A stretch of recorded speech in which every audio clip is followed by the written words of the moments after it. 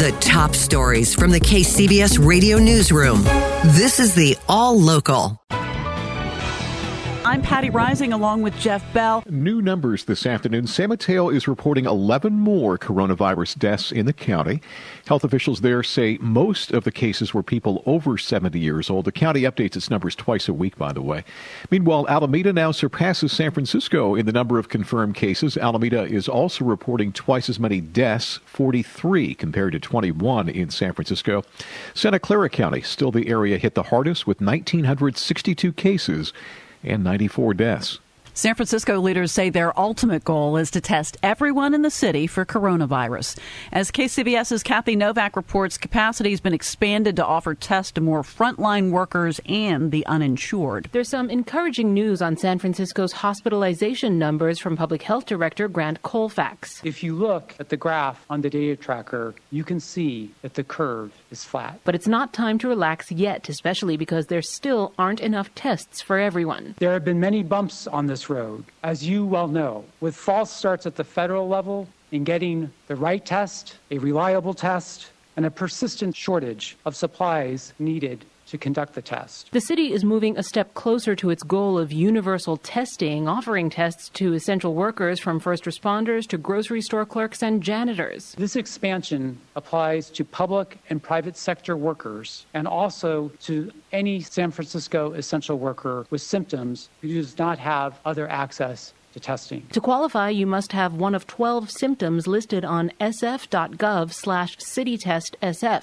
You can also schedule an appointment at that website or by calling 311. Kathy Novak, KCBS. Governor Newsom laid out ambitious plans today to test and trace more people in California to slow the spread of the coronavirus, but he's still not ready to say when life can begin to return to normal. KCBS reporter Doug Sovereign says the governor is letting hospitals resume some surgeries. Governor Newsom gave his first report on California's progress toward meeting 6 benchmarks that will allow the state to let down its coronavirus guard a bit, but he said we're not there yet. I wish I could prescribe a specific date to say, well, we can turn up the light switch and go back to normalcy. We have tried to make it crystal clear that there is no light switch. And there is no date. Not yet, because deadly cases of COVID-19 continue to climb. But the feared surge has been held at bay. So given the excess capacity in hospitals, we are in a position today to begin to pull back and lean in by beginning to schedule surgeries once again throughout not only our hospital system, but our broader healthcare delivery system. That means essential surgeries like cancer or orthopedics, but not purely elective ones, such as cosmetic surgery. The state will open 86 new coronavirus test sites in minority communities and rural areas to broaden the scope of testing. And the governor announced an army of 10,000 people to trace the known contacts of those who do test positive.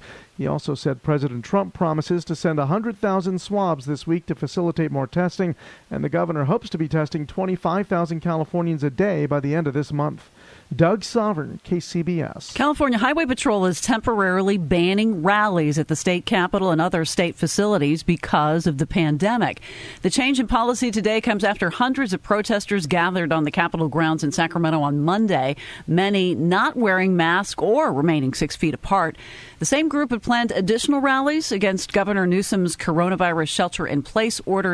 Protest organizers did not immediately respond to a request for comment. Santa Clara County health officials say that community spread likely began much earlier than previously thought on the coronavirus front. This after news that officials have identified 2 COVID-19 deaths in that county that happened weeks before what had been the earliest known death in the country before. KCBS's Keith Menconi has the update. CDC testing has confirmed that 2 people who died at their homes in Santa Clara County in February were positive for COVID-19, the earliest on February 6th, placing it well before what had been the earliest known U.S. death on February 29th. I think what these 3 deaths tell us is that community transmission had arrived much earlier than we were able to detect it. Santa Clara County Health Officer Dr. Sarah Cody explains when these deaths occurred, widespread testing was not available yet in the county. She describes describes the finding as the possible tip of a community transmission iceberg. When you have an outcome like death or ICU, that means that there's some iceberg of cases of unknown size that underlie those iceberg tips. Earlier, the county did not identify its first case of community transmission until late March. Now, Cody says if she had known what she knows now about how far the virus had spread, she may have called the stay-at-home order even earlier.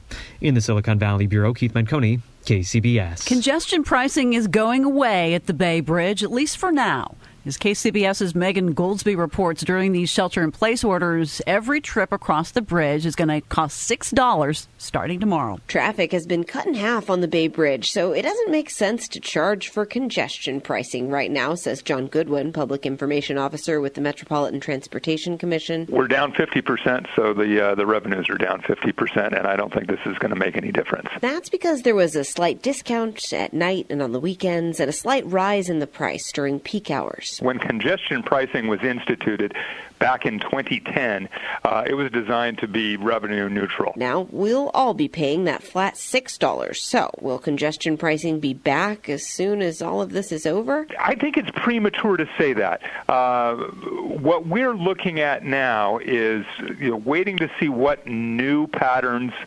emerge in the commute, even if and when the shelter-in-place order is lifted, and then match this with some planned improvements on access to the Bay Bridge. So basically, things may never quite be as they were before. Megan Goldsby, KCBS. San Francisco supervisors have unanimously approved an emergency ordinance to require employers like grocery stores, pharmacies, restaurants, and on-demand delivery service companies provide their employees with protections from the coronavirus.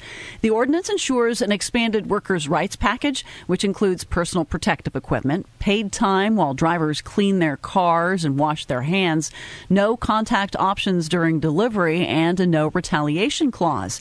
The legislation mandates, among other things, that employers provide gloves, masks, hand sanitizer, disinfectant, soap and water in the workplace, and that on-demand delivery service workers be reimbursed for such items. Subscribe to the All Local wherever you get your podcasts and stream us on your smart speaker 24/7 by saying, play KCBS Radio.